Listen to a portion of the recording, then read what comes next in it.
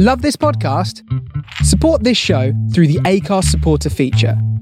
It's up to you how much you give, and there's no regular commitment. Just hit the link in the show description to support now. On this episode of Big Boys Don't Cry, we discuss the 2007 film Beowulf. You don't have to have seen the film to enjoy the podcast, but if you do listen without having seen it, just be aware there may be spoilers. Enjoy.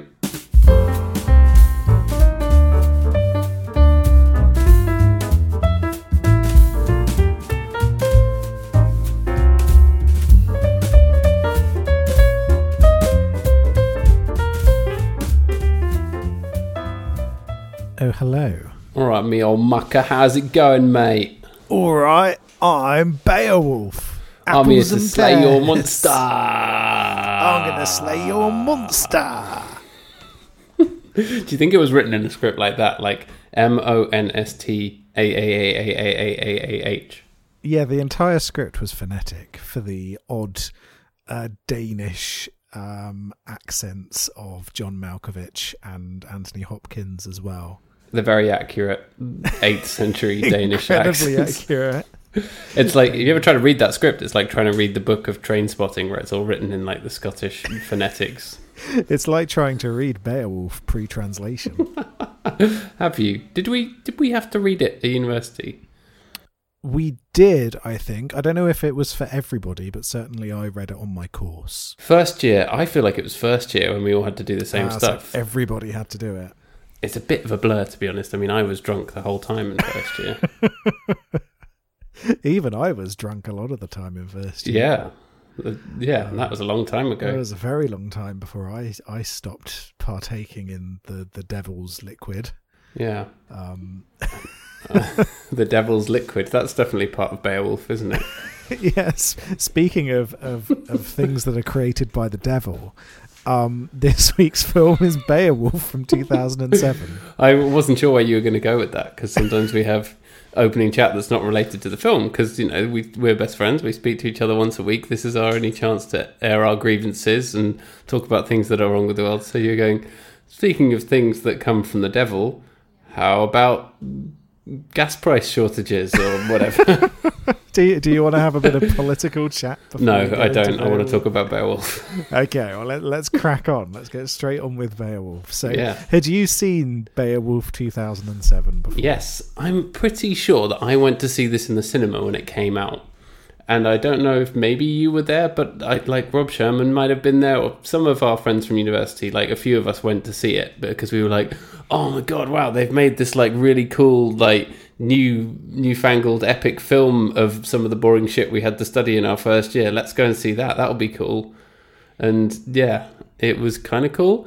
My memory is very hazy. I don't think I was drunk necessarily, because this is second year. I might have sobered up for the odd day here and there by then. But but I can't remember, because at that time it was when they were trying to bring 3D back into cinema as well, which was a very bad time for the wearers of glasses like myself. So I can't remember if I went to see it and I wore 3D glasses over my glasses, but I feel like I would have done if I did, because I was always very annoyed about that. Yeah. Because they offered no solution for people who already wore glasses. It was just like, you want to see this film? No. It's in 3D. We're showing it at 2D at 9 in the morning and 11 at night. All day, every hour, you can see a 3D performance. I'm very glad that cinema's not like that anymore. Yeah, I know. I'm very glad. You still get the odd 3D film, don't you? It hasn't died just yet. Have there been any of note recently? Well, the things like the Avengers movies were released in 3D as well. Oh, really? Yeah, I think they were. It's not died yet. They've still been pushing 3D. And I assume that when the Avatar sequels eventually come out, we're going to get more of that going on. I've still not seen Avatar. Yeah, I remember you saying it's fine. It passed me by at the time. It's not crap, but it's also not great. It's just kind of there. The technology at the time was very good, and that was what was interesting about it. And then the story is just kind of there. So it's not as awful as people make it out to be, but equally it's not as spectacular as it was thought of at the time. Right. And, James Cameron is a good and competent filmmaker, isn't he? He has made some very good films. Yeah, I'd say it's certainly his worst movie since he was starting out. You look at his track record, James Cameron, and it's truly fantastic. So many hits in a row. Yeah.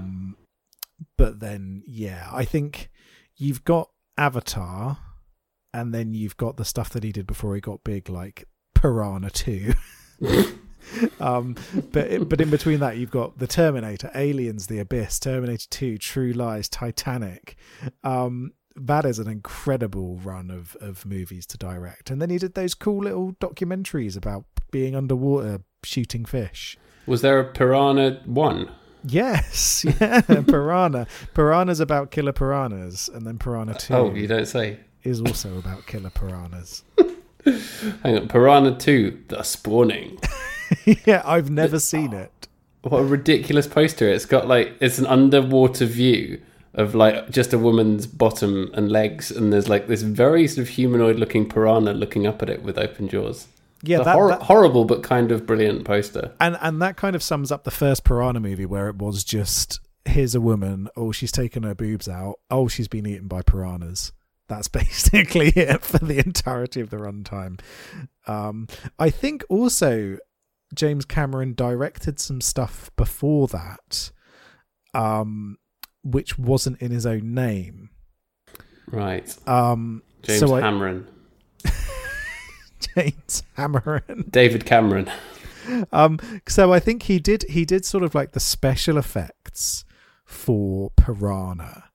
And then he was a production designer on a movie called Galaxy of Terror. Right. But there's lots of rumours that actually he did the bulk of the direction on some of these movies. I don't think he did on the original Piranha, but I think on Galaxy of Terror, it's been hinted that that Cameron had a much greater involvement than is initially let on in the credits. Oh, right. Interesting. So I have to apologise for my neighbour's barking dog. I'm back in the outside room now. I've been kicked out. I thought you were going to say there, I have to apologise for the neighbours barking. Yeah, they're always at it. Yeah. Because howling at the moon. The original Piranha, I have to say, the poster of that is also bad. It's a giant piranha, a woman straddling a lilo, then about to be eaten by a piranha. Also terrible. But it was directed by Joe Dante. Of the guy who Gremlins. did Shut Up Your Face. Yeah, exactly. Yeah, Joe another Dante, string to his bow. I had no idea. He did Gremlins and Inner Space and stuff like that. All right. But yeah, one of his earlier movies in the late 70s was Piranha. I'm just looking at James Cameron's filmography now. It's got Avatar and then a huge gap, and then this isn't the full one. Okay, but then it just says Avatar 2009, then 2022 Avatar 2, 2024 Avatar 3, 2026 Avatar 4, 2028 Avatar 5. Has the studio already agreed to fund 5 Avatar films? They agreed. I mean, bear in mind that Avatar was the most successful movie ever. Yeah. For a while, until the latest Avengers shit piece came out. Oh, really? Yeah. And then I think it was taken away by Avengers Endgame Part 7 or whatever it is. So you were going to say until Jack and Jill. Until Jack and Jill, exactly. So I think they immediately greenlit Avatar parts 2, 3, 5, but then they forgot that James Cameron likes to take his time over things. So it's been how many years since Avatar 1? Because that came out 2009. 2009. So we were at university, so it's going to have been 13 years. But what's he done since then? Alita Battle Angel? Nah. Yeah, he's done some writing and production and stuff. He's basically just been being James Cameron. Yeah, I didn't like that as much as being John Malkovich. Just to provide a link back to Beowulf.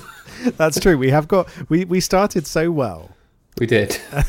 And then immediately went off on a tangent. So anyway, right. How did we get onto James Cameron from Beowulf? I honestly can't remember. Oh, it was because of Avatar and motion capture, right? So around the time that Beowulf came out, it used motion capture technology, which is when you pay lots and lots of money to put all your actors in suits in front of a green screen in like a weird basement, and like spend loads and loads and loads on technology so that you can animate them all to look like instead of actually just filming them in the snow in Denmark. That's how it works, right? Yeah, that's how you do it. That's what.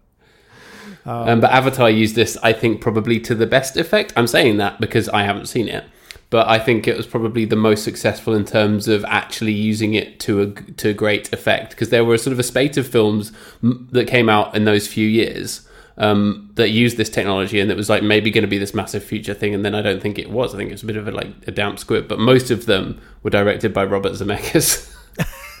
Yes, that's right. Robert Zemeckis is an interesting one, isn't he? And I know we were going to eventually talk about Robert Zemeckis on this podcast, but let's just crack on now.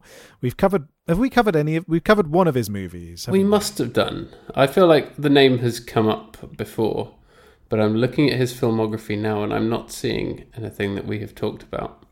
Have you seen The Polar Express, by the way, just while we're on the subject of his motion capture films? I fucking hate The Polar Express. Yeah, it's not I really good, hate it. The other thing about being back in this room is that my wife is now the other side of the glass and she can hear what I'm saying. So I'm going to have to say this quietly because she likes it and wants to watch it every Christmas, but I don't like it. I find the animation creepy as hell. It is They're like so dead creepy. Behind the eyes. It is so creepy. And Robert Zemeckis, he's a fascinating one because he's always been a technically brilliant director. You know, if you even go back to I Want to Hold Your Hand, which is a very interesting movie where they basically put a load of teenagers into the 60s where they're trying to go off and see the Beatles play. And they put these people into that era, and there's a really clever use of footage of the time being interspersed into it. It's very cleverly done. Oh, right. Then obviously you've got things like Who Framed Roger Rabbit. I don't know if I've ever seen that, you know. You've never seen Who Framed... Jesus Christ, I don't think I have. It was one of those ones where, like, every time you went to your friend's house, they had the VHS of it, but I never saw it. It was one of those. It's amazing. It's genuinely brilliant. Yeah, And it looks odd. it. I'm not going to lie. It looks very, very odd. It looks a bit Space Jam for me, where like, I think people only like it because they had nostalgia for seeing it when they were young. No, it's very clever. It's a very clever anti-capitalist movie as well, actually. Okay, I'm listening. I'm not going to tell you what the plot is because you should watch it.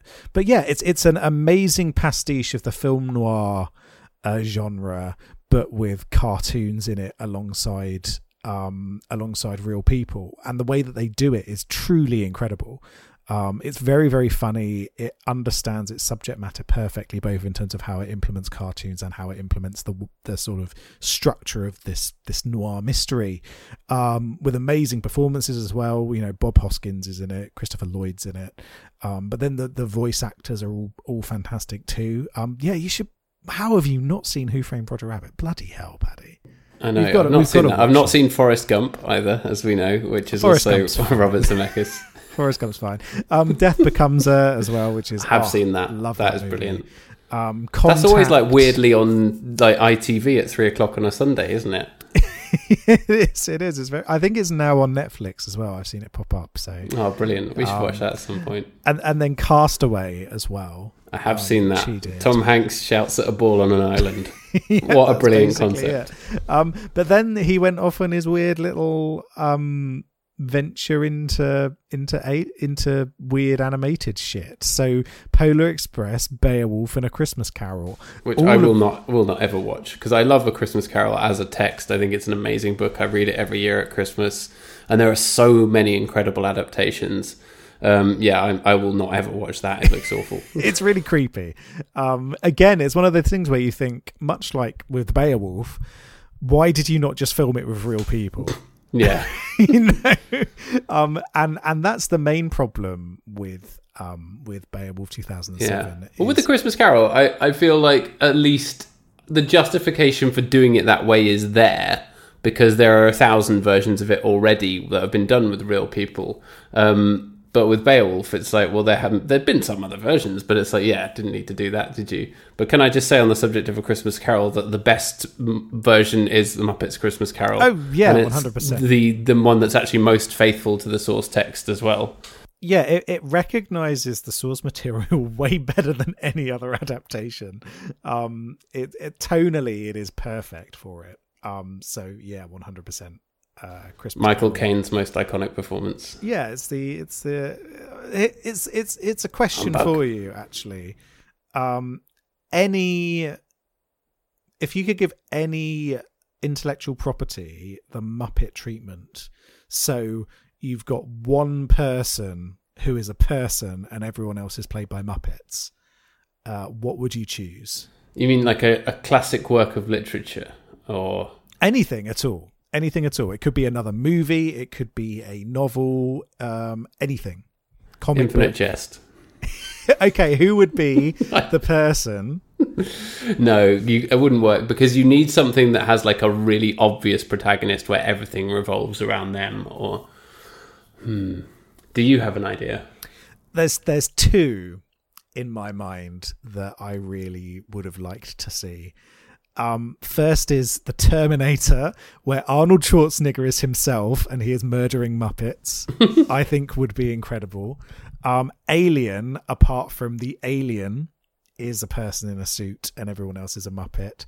If that's not allowed, then Ellen Ripley is human and everything else is a Muppet, including the alien. Yeah, little Muppet alien bursting out of Kermit's stomach. Exactly. And it's played by what's his name? The one who Beeper, is that his name? Beaker. Beaker is the chest bursting alien who bursts out. I think would be amazing. Aside from that, June would be pretty good. You've got Paul Atreides played by Carl McLaughlin. We'll go back to the 80s. Yeah, Carl McLaughlin, and everyone else is a Muppet. I think would be incredible. Have you seen the Muppets film that's just called The Muppets? I think it's from like 2010. Where they kind of rebooted the franchise a bit. No, with the funny man who I've forgotten the name of. Jason Segel. That's right, yeah, the Seagull. Seagull man. I've not seen it, but I've heard it's good. It's very good. I love it. It's fantastic. It's got songs by Brett McKenzie from Flight of the Conchords, and it's really good and very funny. Oh, and Chris Cooper, who always plays like villainous dads, he's in it as the rich oil baron, Tex Richman. You know, that's all you need, really, isn't it? That is all you need. And I think what you needed from Beowulf 2007 is to have it in that Muppet version. Yes, definitely. So you've just got Ray Winston, being himself, cockneying about, surrounded by Muppets. But yeah, the main problem with this movie is the decision to make it look like a bunch of PS2 looking motherfuckers. It's basically like a 2.25 hour cutscene from one of the heinous 3D Castlevania games, isn't it? Yeah, exactly. It looks like fucking Shrek, is what it looks like. This is like Shrek, especially when you get the dragon at the end. Yeah, exactly. It looks so much like Shrek. It is Shrek for edgy 15-year-olds. And that's the real problem with it. Everything's floaty. It doesn't feel physical at all. It's the same problem that we had with the live action, in quotation marks, Lion King, where there wasn't any physicality around it. And they created physicality in the original animated version of The Lion King, but it's something about the way that you have these attempted realistic animation methods that just makes everything look fake. Everything looks like it's made out of polystyrene almost, where it's just this weightless thing that's being positioned. And I was thinking, you could do a live action Beowulf. That would be great. That'd be great. Has it been done? It has, but no one's done like a direct adaptation of the source material. So you've got a post-apocalyptic one called Beowulf that came out in 1999, starring Christopher Lambert. Which is really dumb. I started watching it and was like, I need to watch this at another time, and I haven't got around to doing it. It's basically Beowulf meets Mad Max, but far worse than that actually is. You've then got Beowulf and Grendel from 2005, starring Gerard Butler as Beowulf. Oh, good grief! I do not know how accurate that is. I have not seen it. It does not get good reviews. So I can't imagine that it's that great. But I would say that Gerard Butler's a better choice for Beowulf than Ray Winstone. We'll talk more about Ray Winstone's performance later. But then you've also got Outlander, which is another science fiction Beowulf, where a spaceship crashes in Scandinavia. Science fiction Beowulf. Yep. There have been more sci-fi Beowulfs than the normal ones. It's Beowulfs. very bad. Beowulfs, exactly. And that's so Outlander is very loosely based on Beowulf, and that's a real shit film that made zero money off its budget. Cost about 50 million to make, made about 7 back. Ooh. And it's very bad. Ouch. Then there was a series made, but it didn't follow the plot of Beowulf. It just had Beowulf in it. Super stupid. No one's made a proper Beowulf movie. That's really interesting, isn't it? Because it's just crying out for it, isn't it? And just, as people find any property and will make it into a thing these days, you feel like everything's been done. But I guess it's also because the poem itself is already open to translation and interpretation, and every version of it is some kind of interpretation, isn't it? So I guess people feel like, well, yeah, I'm going to just take some liberties with this, and it's not a property you have to pay anyone for because it's Old English literature. So they're like, yeah, let's make some rubbish sci-fi film based on this. Why not? Yeah, exactly. And so the best one is a film called The 13th Warrior, which stars a friend of the podcast, Antonio Banderas, and that's it's based on a book by Michael Crichton, and it's vaguely based on Beowulf. Rather than Grendel being a monster, it's a bunch of cannibals in the woods. Basically, it's not very close at all, but it's actually quite a good little movie. But yeah, they haven't done a proper adaptation of Beowulf. This is actually the closest tonally, and I have problems with the tone of this movie, which again we can talk about in a bit, but tonally this is the closest to Beowulf. And you just think, Game of Thrones has ended. There's people everywhere crying out for dark medieval fantasy stuff. Yeah. Why has, for instance, A24, who recently released the Green Knight, the adaptation of Sir Gawain and the Green Knight, why have they not commissioned one of their artistic directors to make an adaptation of Beowulf? That's a really good point. I would like to see that. And I would like to see that. We're getting another fucking Macbeth from them. Joel Cohen is making another Macbeth, even though we had a perfectly brilliant adaptation of Macbeth literally 6 years ago that's all arty and moody.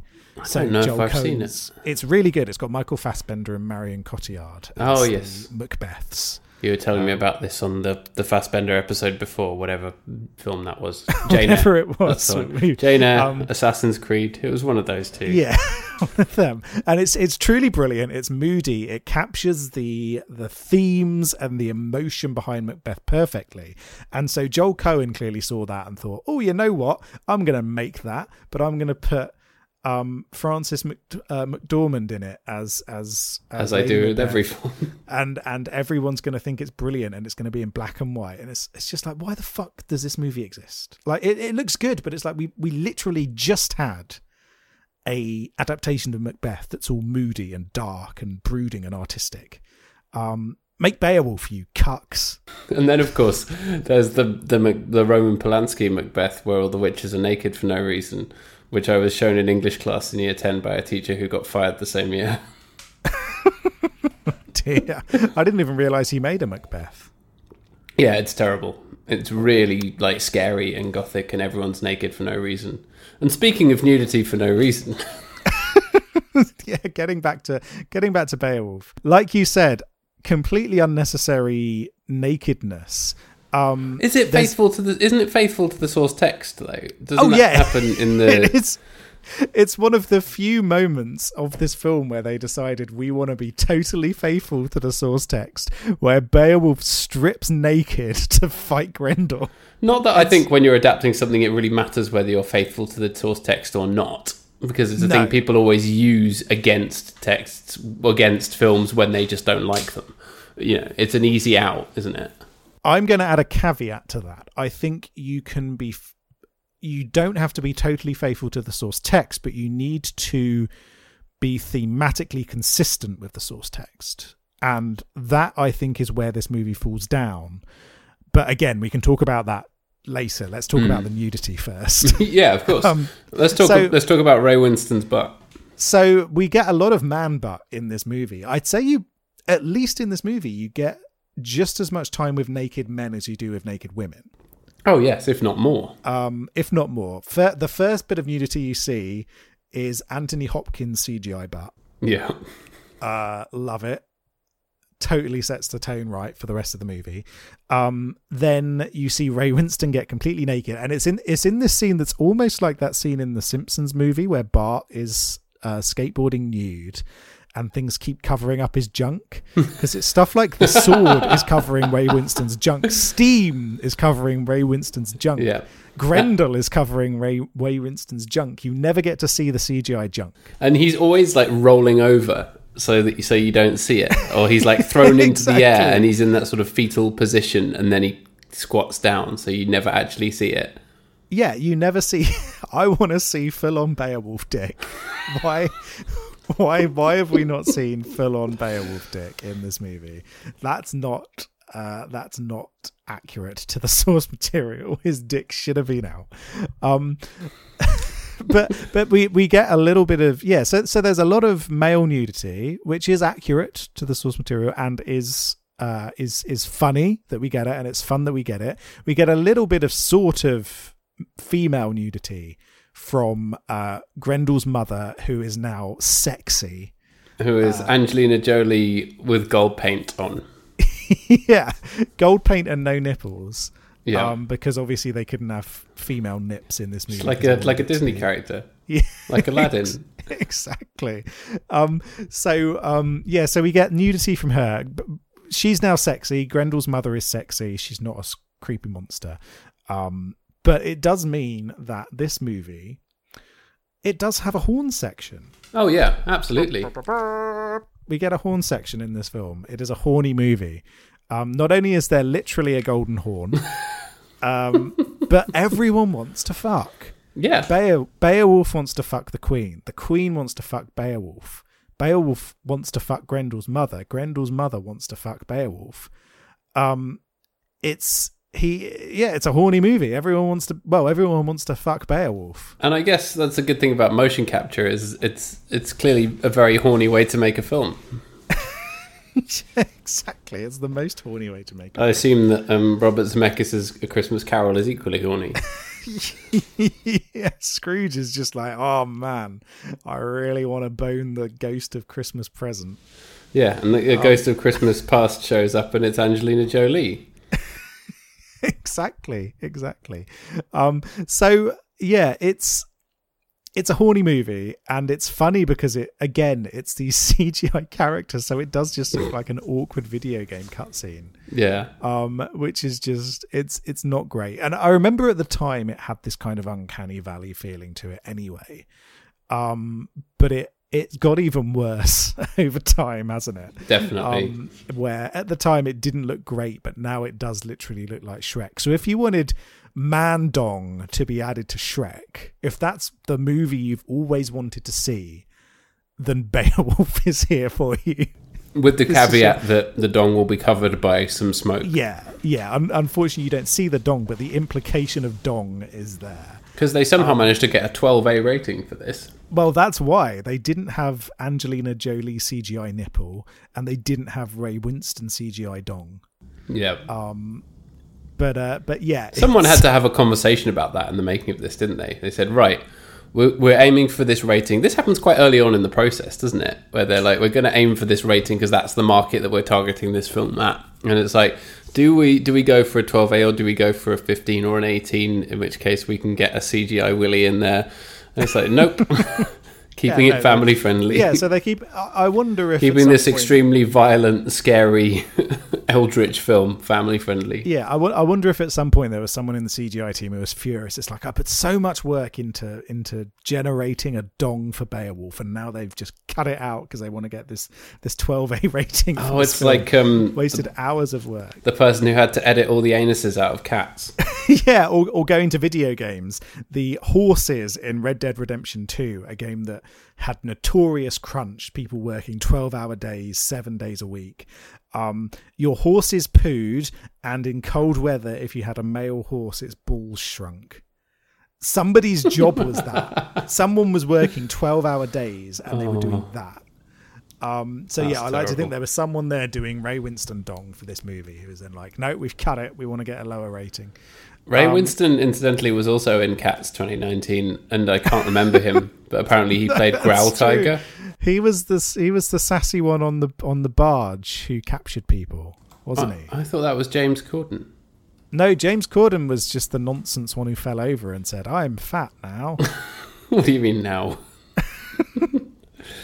That's the big joke. That's what's funny about him. He's fat. That's exactly. The funny thing. That's a funny thing to laugh at, isn't it? Oh yeah, you're right. Yeah, he's the guy on the boat. He's sassy boatman. Sassy Growl boat Tiger. So this movie, the animation doesn't work, and I was thinking to myself, they could have made a live action adaptation. We've never had a good Beowulf movie. Could they have just played it safe and gone for a live action one? Obviously, Robert Zemeckis, this was in his CGI animated phase, so that was never going to happen with him. But then I was thinking, you could do an animated version of this, but have it work in a different way. So I don't know if you remember the animated Shakespeare adaptations that were made for the BBC in the 1990s. Yeah. I think I saw a couple of those. Yeah, well, they had some really weird, interesting animation in it. I particularly remember the Macbeth one and the Hamlet one having all of this gothic horror sensibility to them. And actually, I think that would fit Beowulf incredibly well. So they could have still made an animated Beowulf and had it work. But they just chose these weird, realistic but equally cartoonish animated models, and it's just very off-putting all the way through. This is a story of violence. Beowulf is an incredibly violent original work. It's almost worse, I think, that the animated figures look like the people who played them, because it's distracting, isn't it? You're thinking, oh, that's not John Malkovich, but it looks a lot like John Malkovich. Oh wait, it's played by John Malkovich. It's Juan Malkovich. It's John Malkovich with like really long hair and a mustache. Yeah. It's Robin Wright, but not really. It's Robin Wright as the Princess Bride. Literally, the costume looks exactly the same. It does look exactly the same, doesn't it? That just came across as really cheap to me. It's and so I think, is it time to talk about the casting, or do you want to talk about the stupid things they changed to the plot first? Let's do plot first. Let's do plot first. Okay, we'll leave talking about Ray Winston being horribly miscast until last, shall we? So Beowulf, right? It's a fascinating work. I know that we had to read it, but I've read it since. Have you? Yeah. Like recently? It's not recently, but I've read it in the last 5 years or so. Was it the Seamus Heaney translation? Yes, yeah. Which is very good. It's a really interesting story, not necessarily because of the content of the story, but because it's this snapshot to a different era.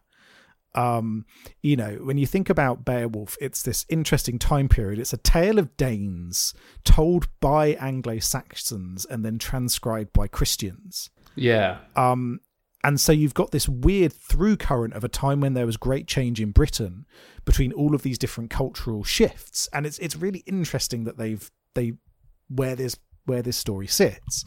And so it's really fascinating that the main plot is basically, I'm a giant psychopathic himbo. I'm a strong, stupid man. I'm going to go beat up some monsters. Oh, fuck. I've overplayed it. I've got too arrogant, and now I've been ganked by a bigger monster. And that's Beowulf, right? Yeah.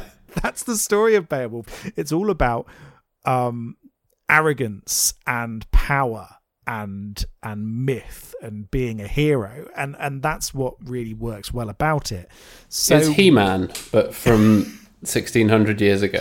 Yeah, exactly. So why did they decide to add more complexity to the plot?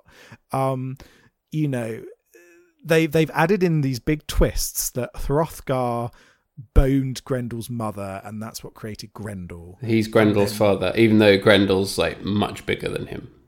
And then you've got Beowulf decides, rather than killing Grendel's mother, to bone Grendel's mother.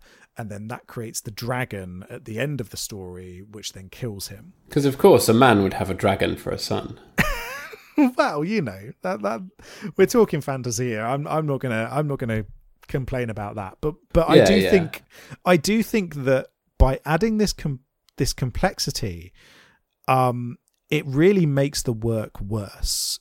Beowulf should be like being hit in the head with a brick. It's supposed to be this huge punch of brutality, and that's the point of it. But instead, you've got this complexity of political machination and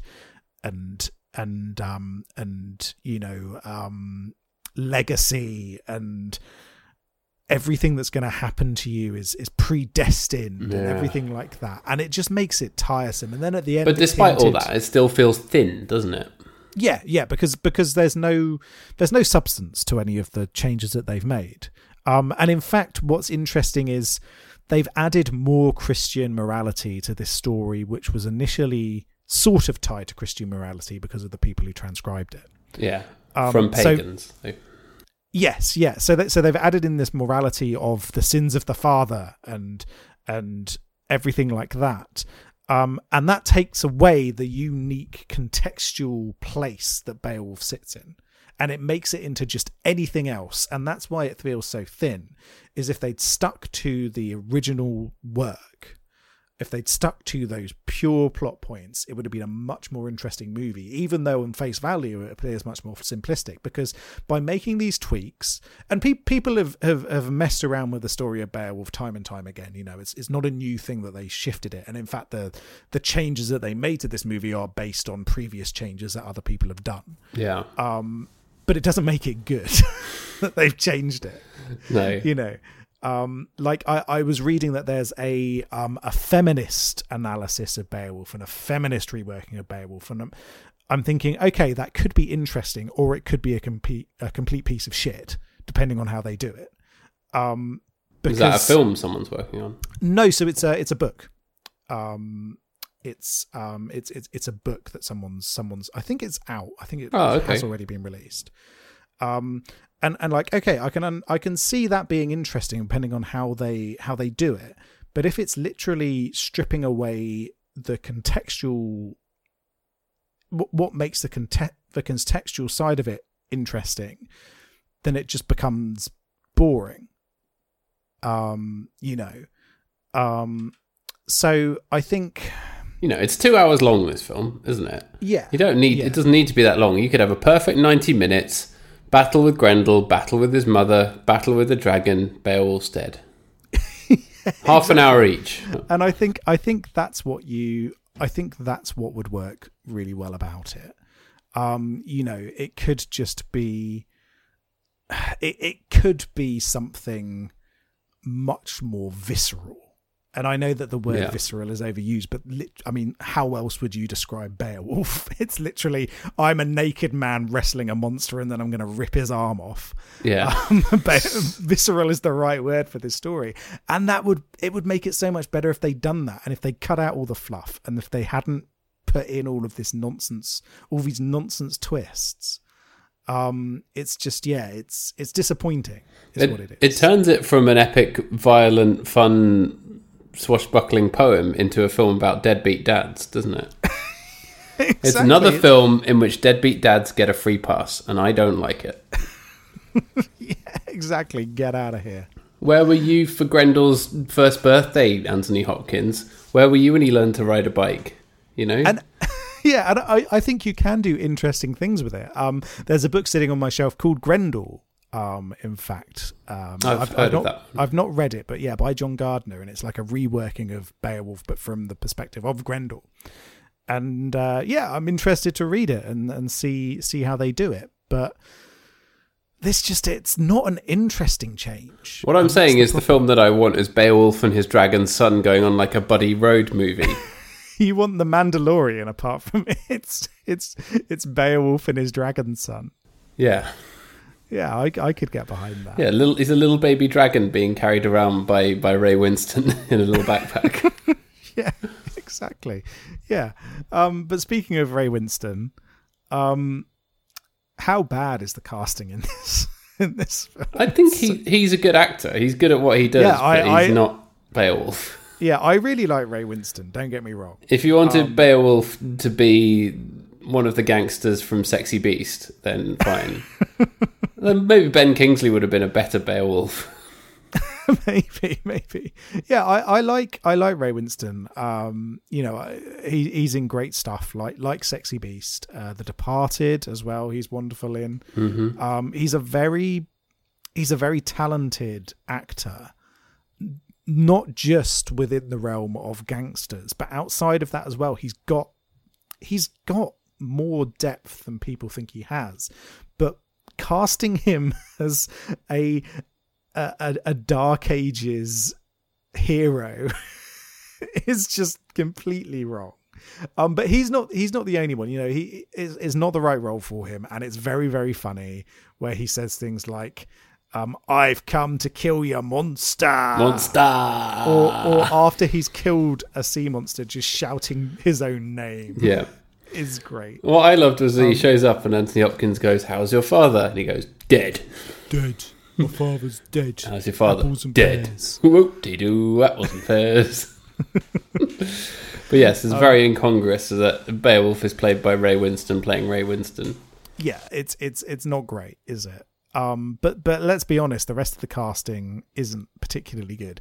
Anthony Hopkins as Old Man Hrothgar, I can get behind. I thought he did quite a good job.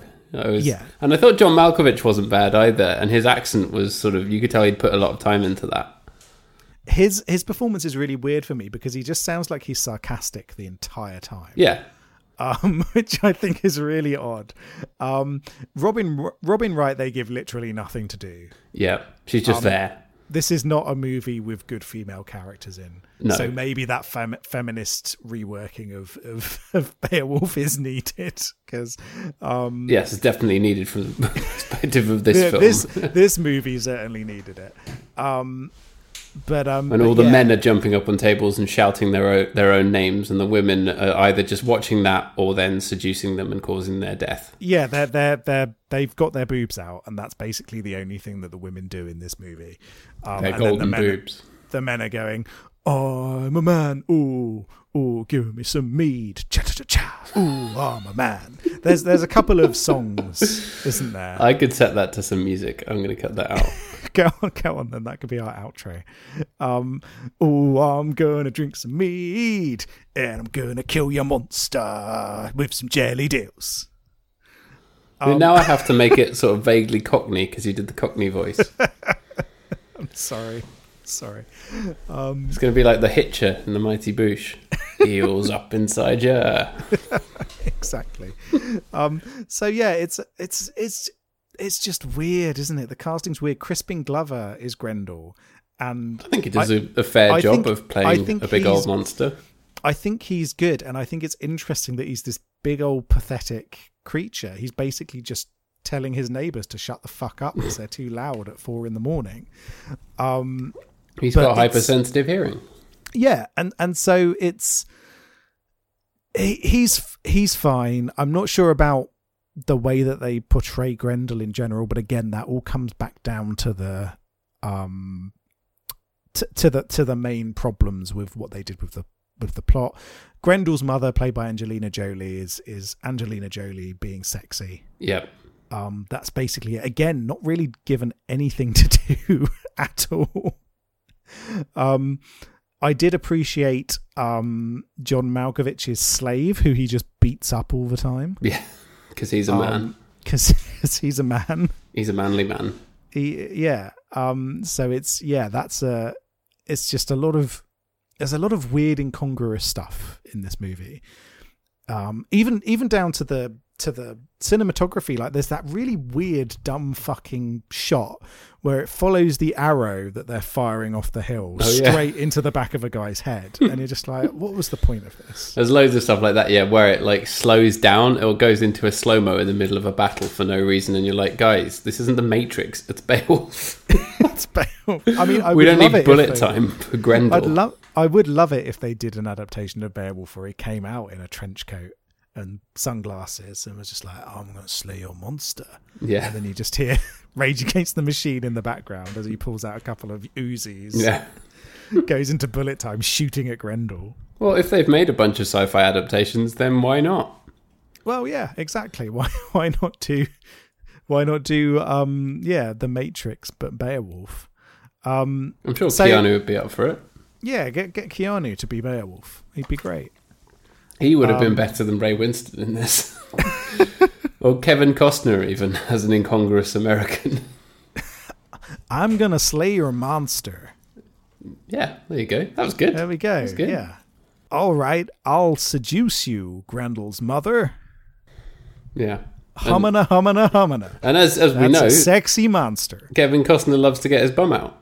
So he'd be perfect. He'd be perfect for this. Did you like my American accent? Is that a good American accent? Perfect. Absolutely nailed it. Yeah. I know that there's only one American accent. There's only one accent in James Cameron's going to call you up soon. It's not a country that has a hugely diverse range of accents. No, there are no accents local to the 50 states or anything. Exactly. Definitely not. There's just one American, and then that covers Canada as well. Yep. Texas is the same as Quebec. Exactly right. Says us, for whom we insist that, Yorkshire is very different from Lancashire. Well, to be fair, they are different. Yeah, they are. They are different. Cornwall, different to Devon, different to Dorset, all very different. We have it's one of the things that I do like about this hellscape of a country we live in is the variety of accents that we have.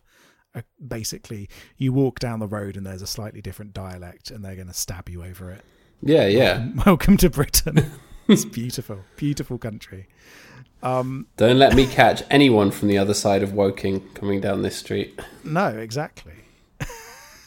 East Sussex and West Sussex, fucking mortal enemies. Yeah. Well, you're lucky that I even talked to you, considering you're from Sussex and I'm from Surrey. I'm so far away. Yeah. It's a bloody outrage.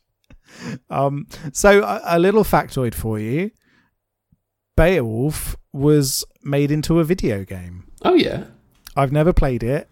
It doesn't sound like it's very good. You mean like this film version of it? So this film was made into a game called Beowulf the Game. I love how you have to say that as if people are going to see Beowulf on the video game box and not know that it's a game. Like you're in GameStop or wherever, and then you see Beowulf on there, like, I wonder if that's a game. So let me read out the plot as it's described on Wikipedia for Beowulf the Game. The story begins with Beowulf racing on a beach with a fellow Thane. On the beach, they slay crabs. And then Beowulf races with the Thane in the sea, where he is attacked by a sea serpent. He fights the serpent on a small rock structure, but is defeated and thrown into the water. There, Grendel's mother appears and says he is her new hero and grants him power. Beowulf defeats the sea serpent with his newfound power and returns to the beach where he was racing with the Thane. Afterwards, having heard the problem the Danes are facing, he goes to help King Hrothgar to stop Grendel, gaining heroic powers. Heroic is capitalised on the journey.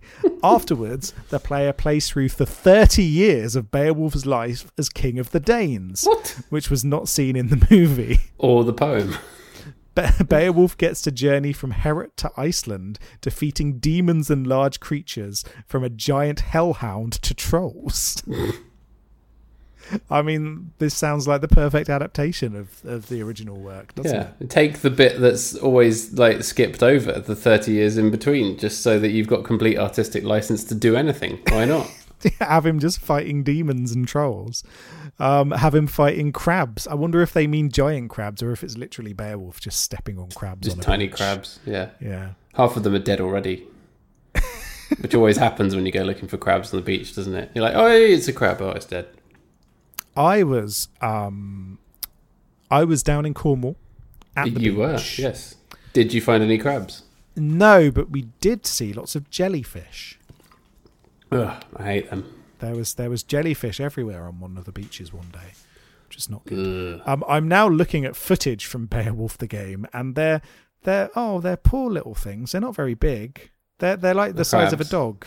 The crabs are just the size of a dog. No, dog crabs. And then you fight a big sea serpent, and then talk to some people. You do get a version of the characters. So King Hrothgar is here, and his wife. I'm looking at this now. The animation looks better than the film. I mean, tonally, like visually, it does match the film pretty well in terms of the color palette, and everything. Yeah. I've just skipped on ahead, and Beowulf is glowing blue, I suppose, with his heroic with a capital H powers. And he's gone down into some ice cave. I might see if I can find this game. I assume it doesn't work on anything now. Yeah. That's the thing with all these kind of games that time forgot. It's like, could you even find it if you wanted to? Now, that's the thing is, if there's licensing issues, you probably wouldn't be able to get it on any digital storefronts, which means you'd have to dig up a secondhand PlayStation 3 copy of the game. Yeah. But it looks like it's a dodgy God of War knockoff, but it looks quite bad, but it doesn't look like the worst thing I've ever seen. I'm sure there's worse stuff out there. Beowulf the game. The greatest adaptation of Beowulf there's ever been. Yeah, definitely. There have been some Beowulf games. There are others. Yeah, so there's a board game called Beowulf the Legend. Then there was going to be a game called Beowulf Viking Warrior, but that was cancelled after Beowulf the game was announced, unfortunately. Then there was a browser-based role-playing game called Grendel's Cave that came out in the 90s. Oh, wow. So, yeah, there's been a few. There's also a character called Beowulf in the Fire Emblem games. Oh, I used to quite enjoy them. The ones that were on the Game Boy Advance at the time, I loved. Yeah. So he's in one of them. And then he appears in the game Age of Mythology, which is a spin-off of Age of Empires, if you ever played. No, never did.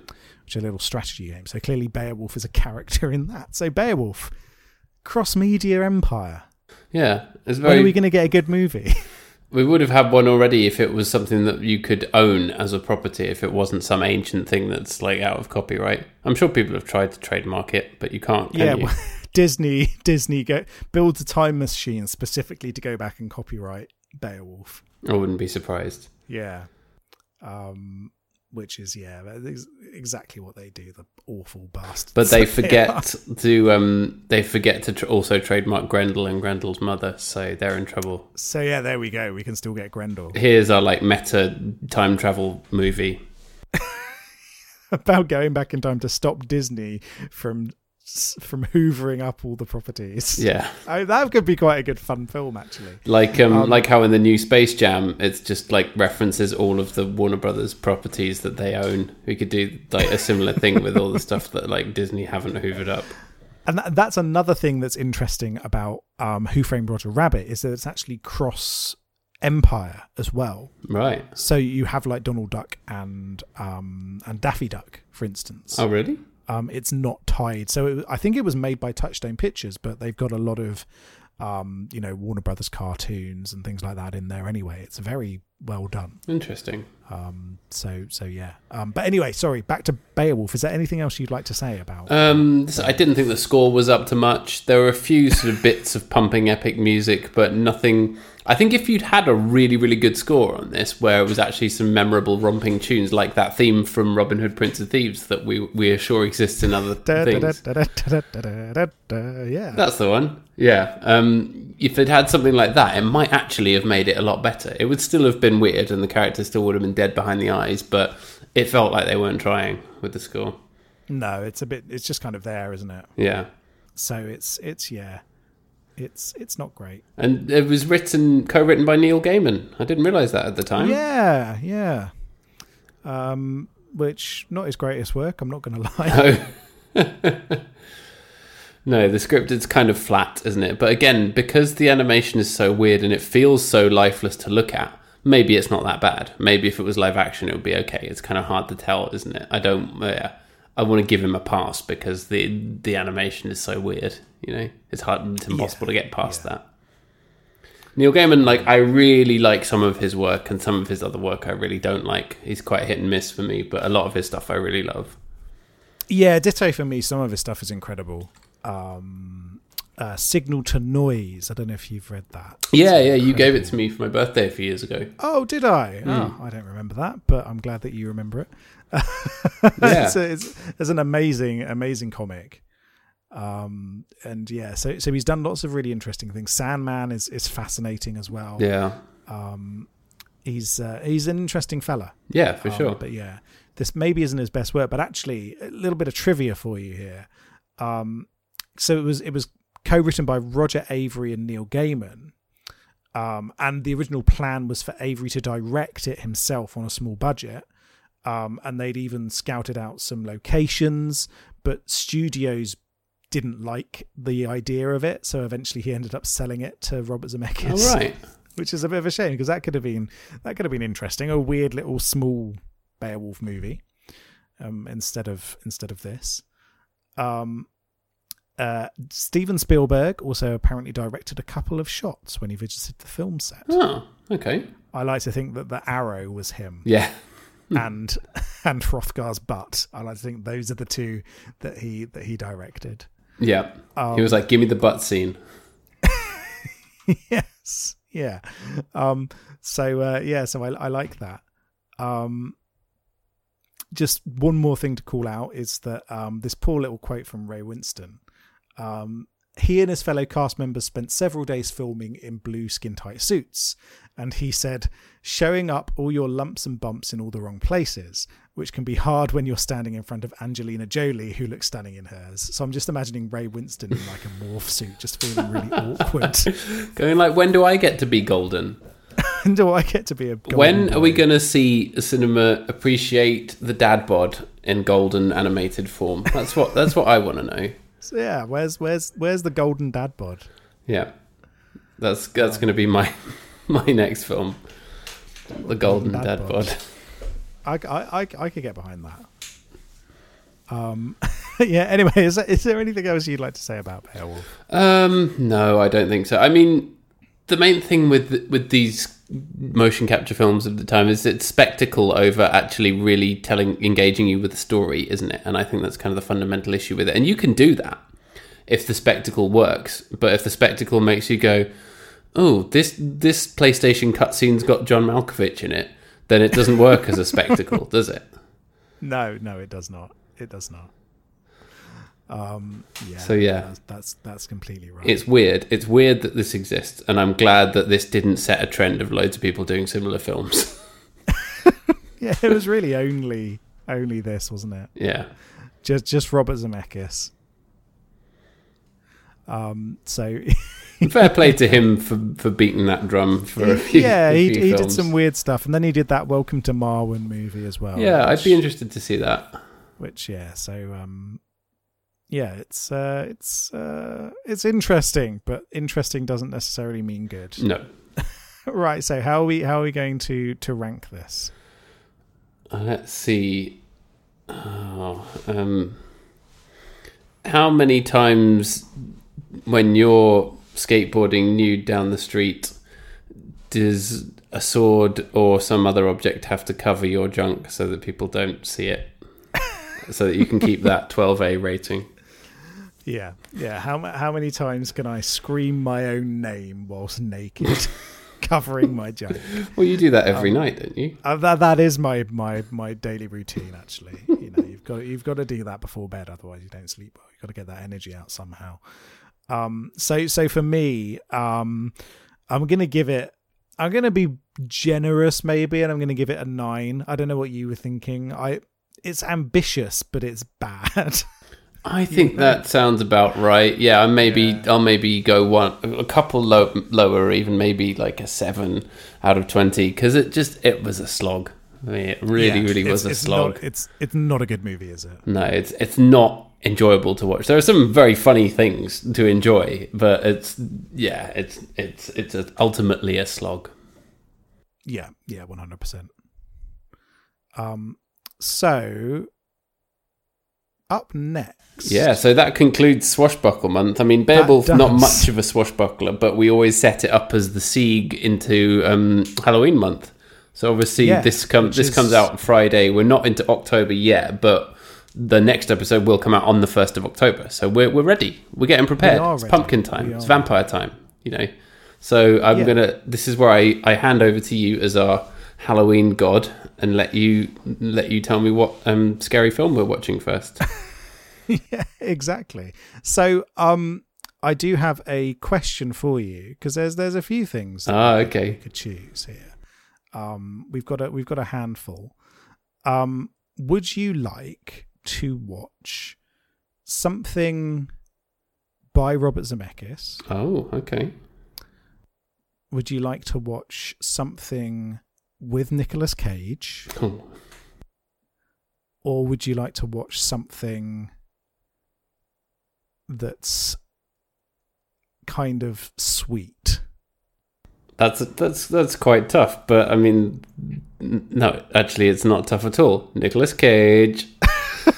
Okay, then, right.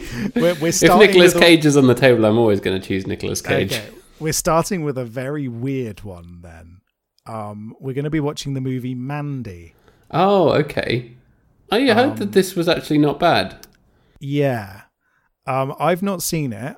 I've watched the director's previous movie, which I like a lot, and obviously it's a vengeance love rampage against demons. Who directed it? So it's a fella called Panos Cosmatos. Oh, right. And what was his previous? So he's only directed 2 films. The first one was Beyond the Black Rainbow, which is a kind of callback to 70s science fiction, but done in a very artistic way. All right. Beyond the Black Rainbow is very abstract and odd, and I think that Mandy is the same, but with Nicolas Cage shouting. So brilliant. So hopefully it lives up to that expectation. And this is relatively recent, isn't it? It is, yeah. It only came out a couple of years ago, I think. Cool. No, I'm really excited. I heard this was quite an interesting film, if nothing else. Yeah. Demon love rampage. What better way to start off a romantic Halloween month than a demon love rampage? Sounds like a Motley Crue album. Yeah, it's going to be the name of my new band, Demon Love Rampage. All right. Well, I'm really excited to get going on that. And thanks everyone for tuning in. We really, really appreciate it. I hope you enjoyed Beowulf if you did watch it. If you didn't, then maybe give it a go if you're interested to see it, because there's not much else out there like it, to be fair. But yeah, it's maybe not the best choice for your Friday night viewing. No, there's nothing quite like Beowulf, but that's a bad thing. Yeah. There's a reason why there's nothing quite like Beowulf. Yeah. And you can find us on Twitter at BigBoysDon'tPod, on the emails bigboysdon'tcrypodcast@gmail.com if you want to get in touch. There's a link in our show notes where you can give us money, like a virtual tip jar if you like what we do. And we'll be back next week to talk about Mandy. Alrighty, bye-bye. Bye.